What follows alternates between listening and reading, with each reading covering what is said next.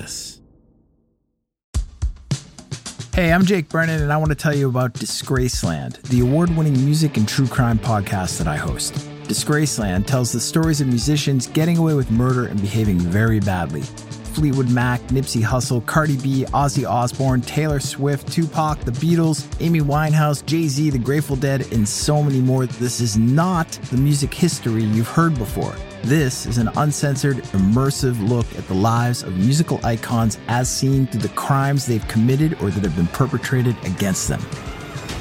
Did Jerry Lee Lewis murder his fifth wife? What really happened to Sam Cooke in that seedy motel at 3 a.m.? And how did the Rolling Stones wind up sleeping with the First Lady? Wait, what? New episodes of Disgraceland drop every Tuesday with bonus episodes released on Mondays and Thursdays. So get in, buckle up, and join me in Disgraceland. Available right now, wherever you get your podcasts. Rockarola. Badlands is a production of Double Elvis. I'm Sinbad the sailor, so hardy and hale.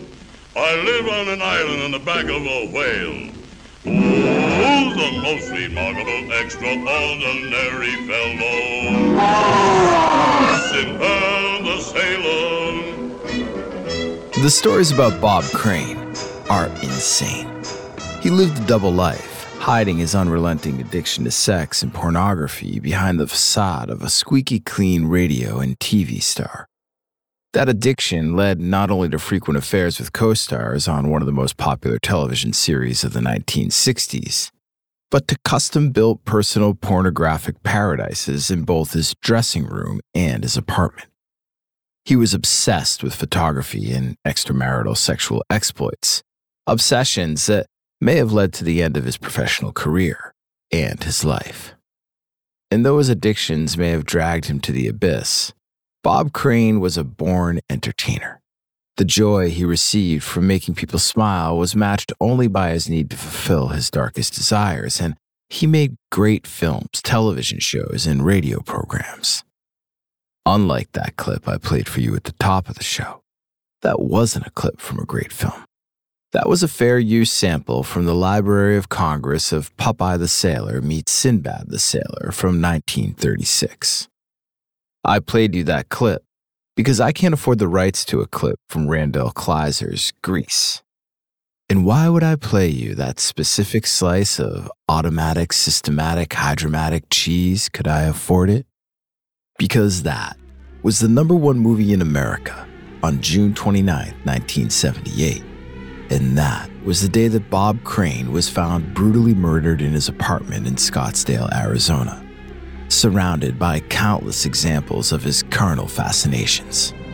On this episode, a double life, pornographic paradises, a brutal murder, and Bob Crane. I'm Jake Brennan, and this is Badlands, Season 5, Hollywoodland.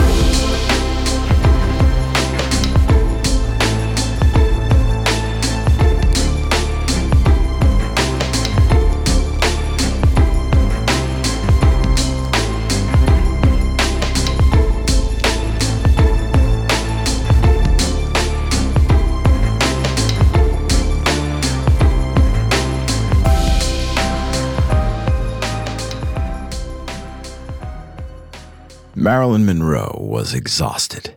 She was also a consummate professional.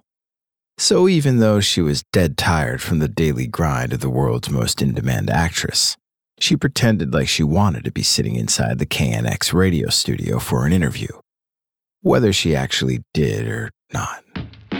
It was 1960. Marilyn Monroe had a movie to promote, George Cukor's scandalously titled Let's Make Love. Marilyn wasn't just a star. She was capital M megawatt, an unprecedented sex symbol. Her star power, combined with a carefree attitude towards all things taboo, flipped the 1950s stuffy conservatism on its head. She was the woman all other women wanted to be, and that every man wanted to be with. Men like this radio host sitting opposite her inside this Los Angeles studio. She knew he was trying to be discreet, but it was obvious. He couldn't stop stealing glances at her tight salmon-colored slacks and her light pink midriff sweater.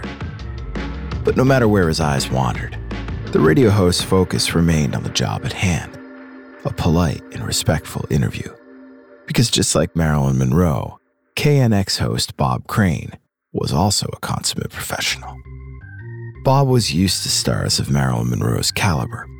He wasn't just the morning radio host for the CBS station in LA. He was the most sought-after early morning radio host in the country. He interviewed everyone: Frank Sinatra, Bob Hope, Jerry Lewis, even one of his personal heroes, Jack Lemmon, Marilyn's co-star in Some Like It Hot. Marilyn watched as Bob spun in his chair, sliding records in and out of their sleeves. One was a new song that had just been released. One was a 3-second sound effect.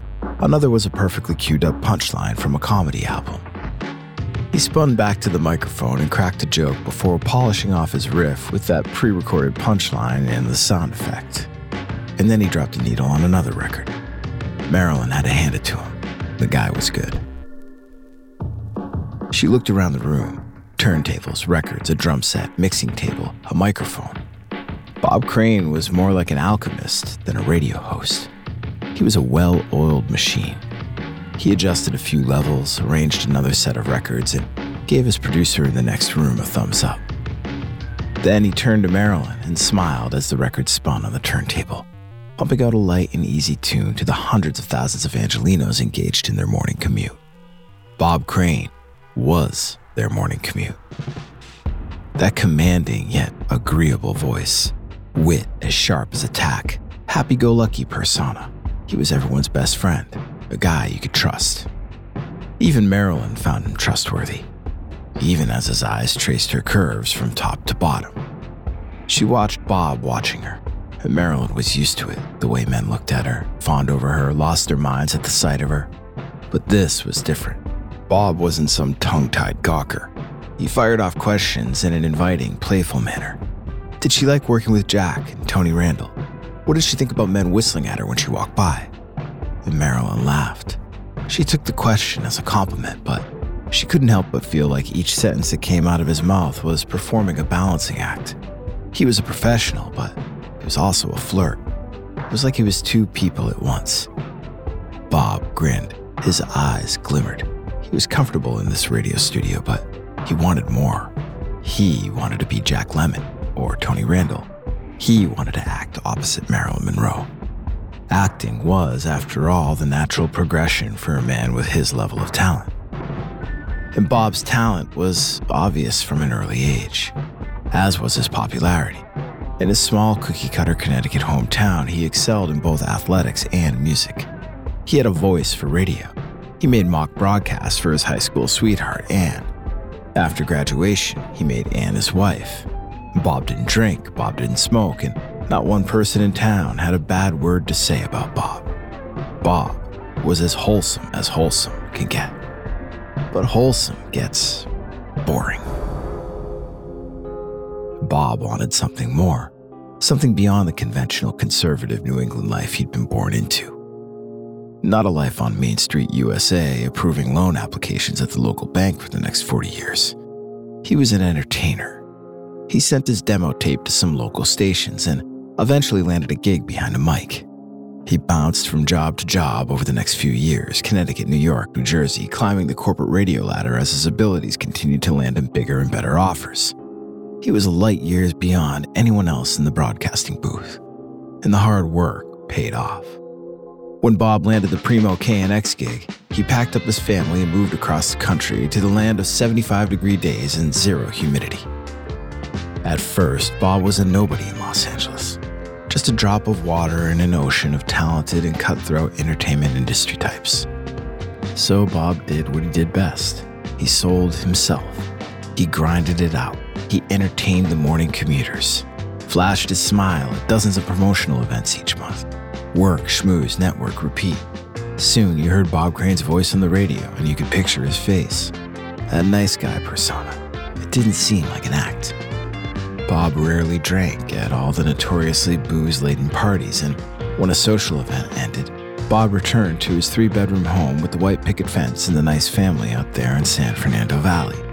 Saturdays were for Little League, Sundays were for church. Still, something deep within him craved more. More than just becoming the next Jack Lemmon. More than having the perfect suburban wife on his arm, family and home, more than the ability to entertain. Bob's work ethic was maniacal. He was always on to the next thing. The bigger, the better. His professional desires were insatiable.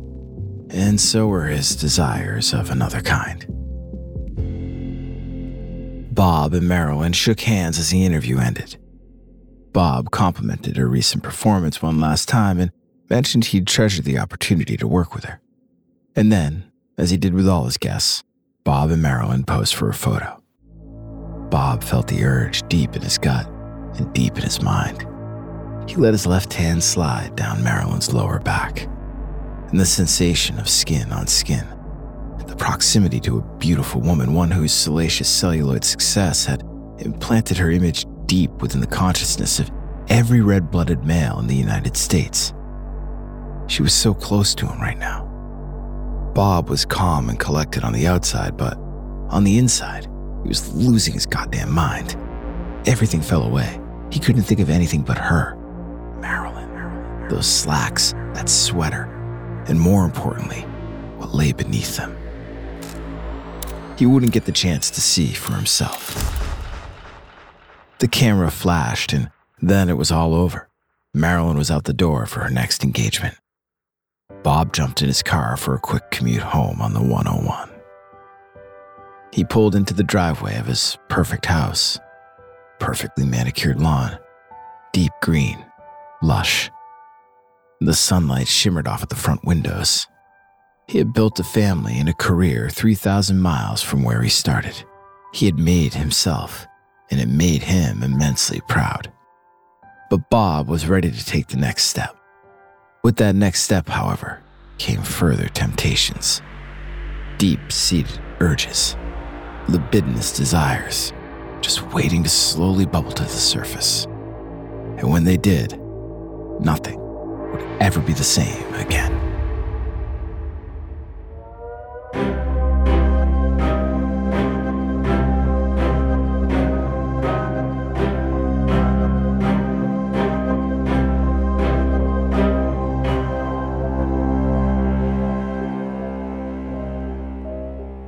Patricia Olson was used to sound stages and studio lots, like Desilu Studios in Culver City. Well, technically it went by Cinema General Studios these days, but everyone still called it Desilu, the house that Desi Arnaz and Lucille Ball built. And then there was RKO's 40 acres back lot.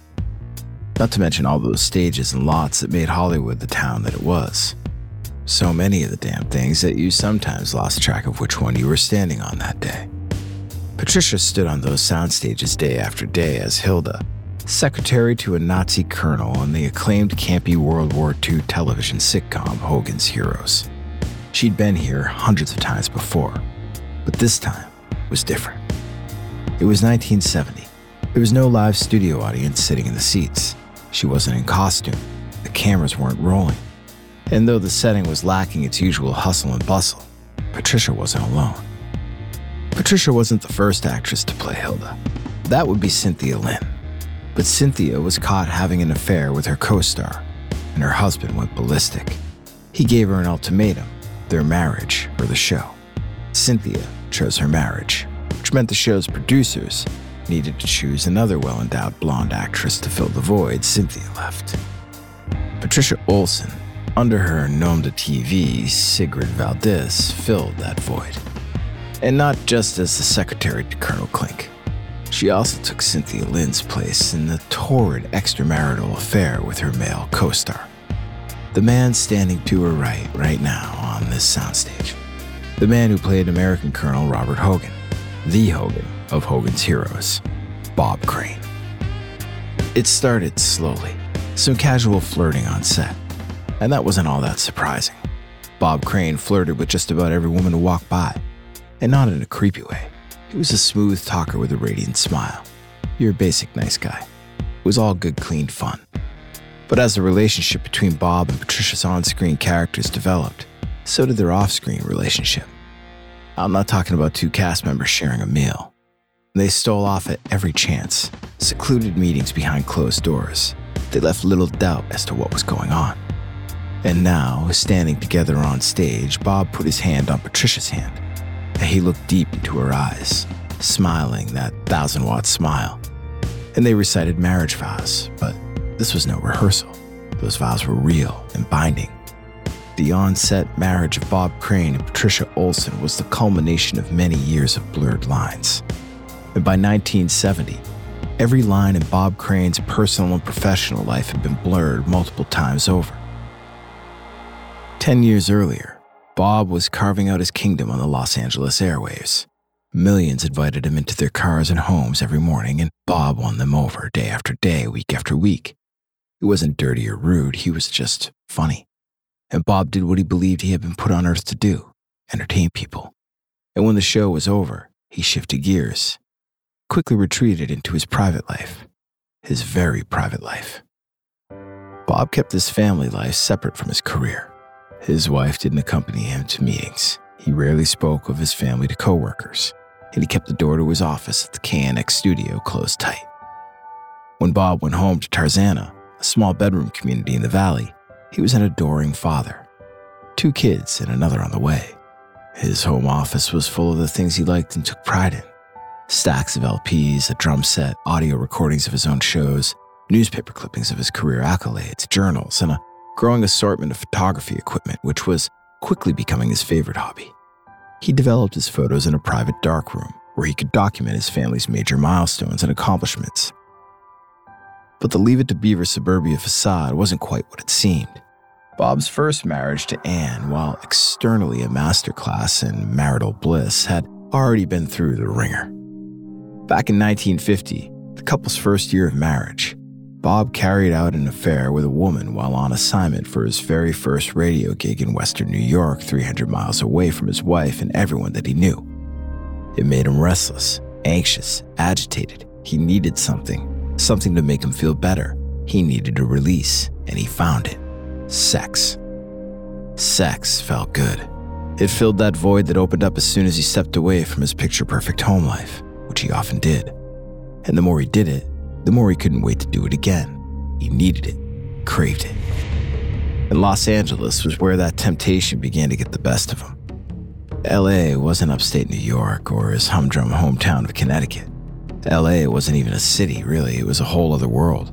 A world of women, blondes, brunettes, tall and short, willing and able. They came from all over the country and landed here in the City of Angels. And Bob didn't care if the women themselves were angels. Better for him if they were devils. Bob's middling celebrity status, mixed with his traditionally handsome good looks and million-dollar smile, landed him plenty of opportunities to feed his impulses.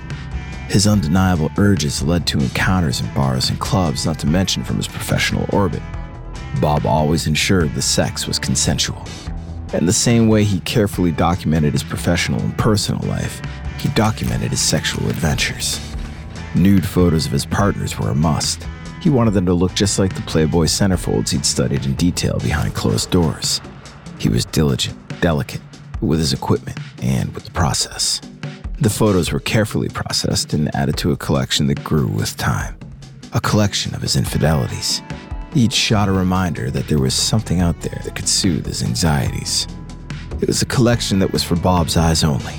And Bob was able to keep his personal activity behind closed doors in LA separate from his family life 10 miles northwest on the Ventura Highway. At least for a while.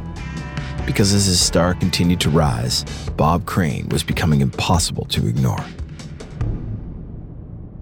Although the so-called radio king wasn't technically number one in the ratings, he endeared himself to the major players in film and television who joined him in his studio. Those players brought him opportunities. First, as the voice of a radio announcer on an episode of The Twilight Zone. Then, small roles in the films Return to Peyton Place and Man Trap, and guest appearances on The Alfred Hitchcock Hour and The Dick Van Dyke Show. By 1963, he was spending his mornings hosting his show on KNX and his afternoons and evenings portraying Dr. Dave Kelsey on The Donna Reed Show, one of the most popular TV shows in the country. He brought a comedic edge to the role that was both suggestive and brazen. Bob was a bona fide celebrity, and that meant more exposure, more influence, more opportunity. An opportunity knocked whenever there was downtime between his gigs. More than the radio show, more than Donna Reed, that in-between time was the time Bob cherished. That was the time that Bob did what Bob wanted to do. He documented every encounter, every tryst. After 2 years and 63 episodes of The Donna Reed Show, Bob had a collection of photos that could easily fill a small room. The notorious conservatism of the 1950s kept Bob's addiction swept under the rug. CBS was none the wiser when they tossed a pilot script for Hogan's Heroes on his desk. The hell was this? Only 20 years since the end of World War II, and they're making a sitcom with bumbling Nazis and a laugh track? It sounded like a bad joke. The kind of joke that Bob didn't make. He'd seen what insensitive jokes could do to a person. He didn't want to offend anyone. A show like this could sink his career just as it was getting started. But on the other hand, look at the pros. It was a leading role in what would be a nationally broadcast primetime show. Bob wouldn't be a supporting character anymore. He would be the title character. And all reservations aside, you had to admit, that script was funny. With Hogan's Heroes, Bob reached an even larger audience. Not just the millions of families who welcomed him into their living rooms on a weekly basis. Bob was more interested in the countless women he could welcome into his dressing room. As soon as Hogan's Heroes became a phenomenon, Bob wasn't just getting noticed, he was getting pursued, approached in public while eating with his family, visited at home by crazed fans. Being that famous had its perks. It made picking up women effortless. And the ease of access combined with Bob's proclivity made it impossible to continue concealing the separate life he was leading away from his family. But once again, the lines were blurring. There seemed to be no limit to the popularity of Hogan's Heroes and no limit to the influence Bob wielded, but there was only so much he could handle. His addiction was like a boiling pot of water, and the top was about to blow off. We'll be right back after this word. Welcome back to Musicland Stories. Join us for a new aquatic season, exploring the sonic adventures of sea creatures from ghost crabs to octopodes, earworms to mazes of coral reef. Listen to the newest season of Musicland Stories, airing weekly every Tuesday on Apple Podcasts, Spotify, or wherever you listen to podcasts. See you soon, aquatic adventurers. Captain out. The room was dark except for a flickering light coming from the projector. The reel clicked as it spooled through the machine. Thrown onto the wall were scenes featuring 2 men and multiple women coming in and out of frame. Their clothes had long since been tossed aside, and in the silence they engaged in compromising positions. Flesh pressed on flesh. For long stretches of time, it was hard to tell where one body ended and another began. Bob Crane, ever the entertainer for others, sat in the darkness and was entertained by his own image on the wall. If only they knew. His fans. They watched him on primetime, saw his face in advertisements, carried his likeness around on the front of novelty lunchboxes. They'd never seen him like this. This was a private show, performed for just himself, Bob Crane, and the man sitting next to him. The wealth and connections Bob had obtained from starring in one of the most popular television series in the country not only increased his extramarital offerings, it also meant introductions to industry insiders of all types, including a guy named John Carpenter. Not the John Carpenter who helped Snake Plissken get the fuck out of New York, but another John Carpenter, a regional sales manager for Sony.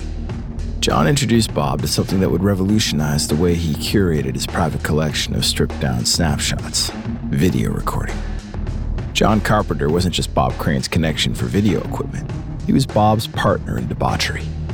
John would meet him on the road, where they'd use Bob's star power to pick up willing participants in bars and clubs. They returned back to their palace of choice for the evening, apartment, motel room, and they'd flip the camera on and record themselves and their guests. They shot on real film and developed celluloid on their own, using a bathroom as a darkroom. And when the film was ready, they'd review it. You know, good clean fun, or whatever. The new technology took Bob's addictive tendencies to the next level. He was no longer capturing static images. These were living, breathing entries into his index of infidelity. And as he watched, his eyes darted over the bent and twisted bodies, the movements, the contortions, and the pleasures and kinks laid as bare. His fascination had reached its zenith. And by 1977, Bob Crane and John Carpenter had been sharing sexual encounters with women in this way for the better part of a decade. But something was changing. Bob was growing weary. The conquest didn't arouse him in the way that they had in the past, back when part of the thrill was how wrong it was. When he let his imagination run wild, thinking about what was underneath Marilyn Monroe's sweater. Now it all felt so routine. Just another hookup, just another fuck. And to make matters worse, his addiction now had him in the throes of what would undoubtedly become his second divorce. Thinking about divorce always brought Cynthia Lynn back to mind. The full-blown affair he had with his Hogan's Heroes co-star that forced her exodus from the show. And then the divorce from his first wife, Anne, and the on-set marriage to his current wife, Patricia. Scattered throughout the mall were bars and strip clubs, escorts, the photos, the videos, so many fucking videos. The Robert Edward Crane Presidential Library of Videos. He was always sensitive to the feelings of others, sensitive to his own image, but somewhere along the way, he got reckless.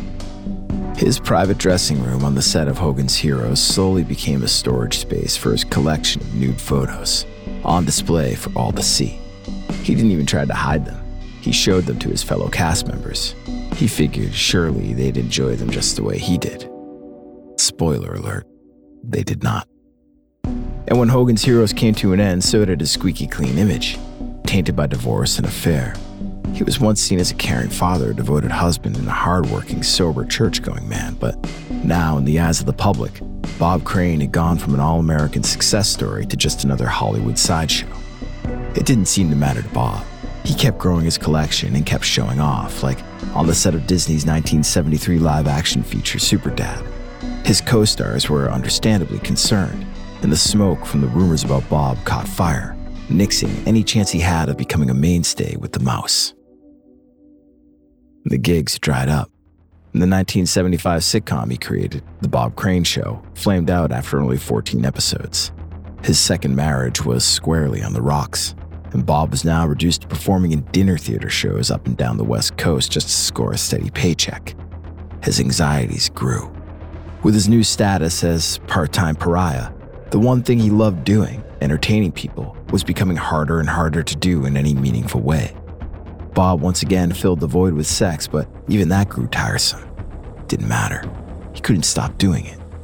Just like he couldn't stop the thoughts that ate at him from the back of his brain. Those nagging suspicions that somewhere, somehow, a husband, a boyfriend, or a lover was going to lose his lady because of Bob. How many times had that happened? How many more times would it happen? Did those guys know where Bob lived? Would they come after him? Bob couldn't shake the questions from his head as the reel and the tape ran out and flapped against the projector like a flailing fish out of water. The pornographic images on the wall were now replaced with a blank white frame. And Bob stared into the nothingness on the wall. He turned to John, his most intimate confidant. Didn't understand the way that Bob felt. How could he? He didn't have a career that was slowly dissolving in the same way. Bob needed to do something different. His fame had given him carte blanche to fulfill any carnal desire he dreamed of, but it was time to wake up from that dream. He would turn 50 soon. He needed to make a change. Revive his career before it was too far gone. And that didn't suit John Carpenter in the least. It was bad enough that Bob's fall from the upper echelon of the Hollywood A-list meant they weren't scoring as many girls as they used to. If Bob wasn't getting tail, then John wasn't getting tail, but quitting altogether? Not doing this anymore? John took it personally. He was getting tossed aside, like he was no longer in the frame. Because Bob wasn't going to just refocus the lens he was seeing life through. He was going to change out the lens altogether. It would have been the renaissance of Bob Crane, if only it wasn't already too late.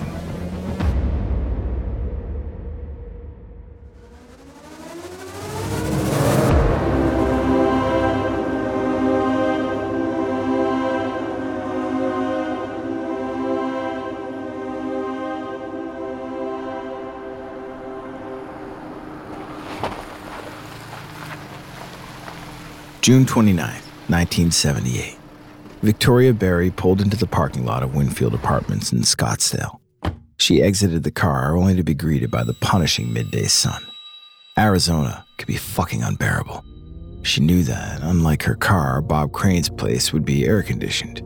Her co-star in the local dinner theater production of Beginner's Luck was staying here in this desert oasis. She made her way to Unit 132A and knocked. Nothing. The heat rose from the scalding pavement like steam from a skillet, and the sun bore down from above. It was well over 100 degrees. Victoria knocked again, and what the hell was taking so long? Still, nothing. She placed her hand on the door handle. She knew Bob wouldn't mind if she just let herself in. As the door slowly creaked open, Victoria was met by a room devoid of light. The thick shades draped over the windows created a stark contrast to the blazing sun outside. She stepped in and closed the door. The darkness consumed her immediately. She called out for Bob. Silence. And as she stepped into the living room, her eyes began to adjust. And there was a television, some tripods, camera equipment, a coffee table full of mail, newspapers, paperwork. She called out for Bob again. Maybe he'd left and had forgotten to lock the door. And there was no way he was still sleeping. The man had no time for sleep. Still, may as well check. Victoria approached the bedroom door. She gave a polite knock and then slowly pushed the door open. She saw the blood first. Dark, fresh, splattered all over the walls. The ceiling was everywhere. It covered the bed, the face of the man laying there. That face had been beaten and bludgeoned. An electrical cord was wrapped tight around his neck. He was shirtless. His body was nearly unrecognizable. But Victoria knew who it was. It was Bob Crane, or at least it had been. Victoria screamed. She ran to Bob's neighbors for help, and the crime scene became a circus. It lacked any sense of proper security. Items were moved, used, and removed. The Maricopa County medical examiner crawled over Bob's body so that he could shave his head to further examine the wounds. Precious evidence may have been lost in the shuffle, including a specific selection of sex tapes. And there was no sign of forced entry into Bob's apartment, which led police to believe that he knew his killer. But who would commit such a brutal murder? A slighted lover? An enraged husband? Someone who happened to be on one of those missing tapes? Or maybe it was someone even closer to Bob than a one-night stand. Maybe someone who was with him on all of those one-night stands. Detectives found blood on the door of a rental car that was being used by John Carpenter, the sales manager for Sony, who turned Bob on to video recording and, for a while, was his closest confidant. It was a match for Bob Crane's blood type. In addition, there were eyewitness reports of an argument between Bob and John at a Scottsdale nightclub the night before Bob's body was discovered. John's motives seemed clear. Bob wanted out of their salacious lifestyle, and John did not. But there was no murder weapon. No hard evidence to connect John Carpenter to his friend's death. So no charges were brought. For 12 years, Bob Crane's murder remained unsolved. But in 1990, a Scottsdale detective found a previously overlooked photograph. Not one of the dirty pictures stashed in Unit 132A of the Winfield Apartments. This was an evidence photo that seemed to show brain tissue in John Carpenter's rental car.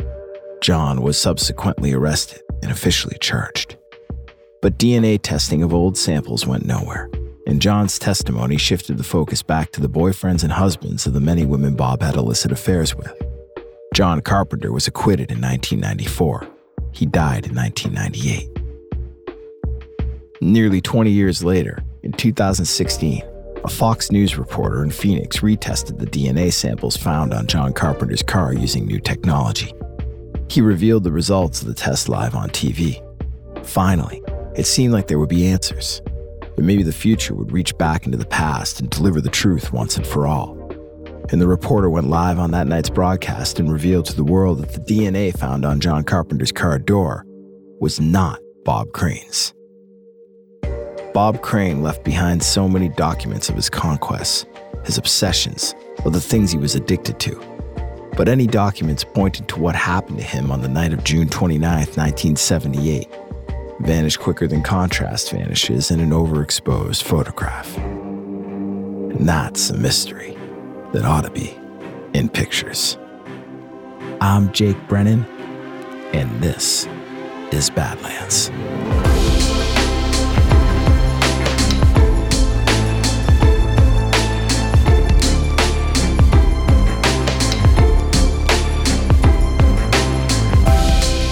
Badlands was created by me, Jake Brennan, and produced by Double Elvis. Credits for this episode can be found on the show notes page at badlandspod.com. Subscribe, follow, like, rate, and review the Badlands podcast wherever you get your podcast, because Badlands is available everywhere. If you love this show, tell someone, tell everyone. Shout us out on social, spread the word, and follow us on Instagram, Twitter, and Facebook at Double Elvis.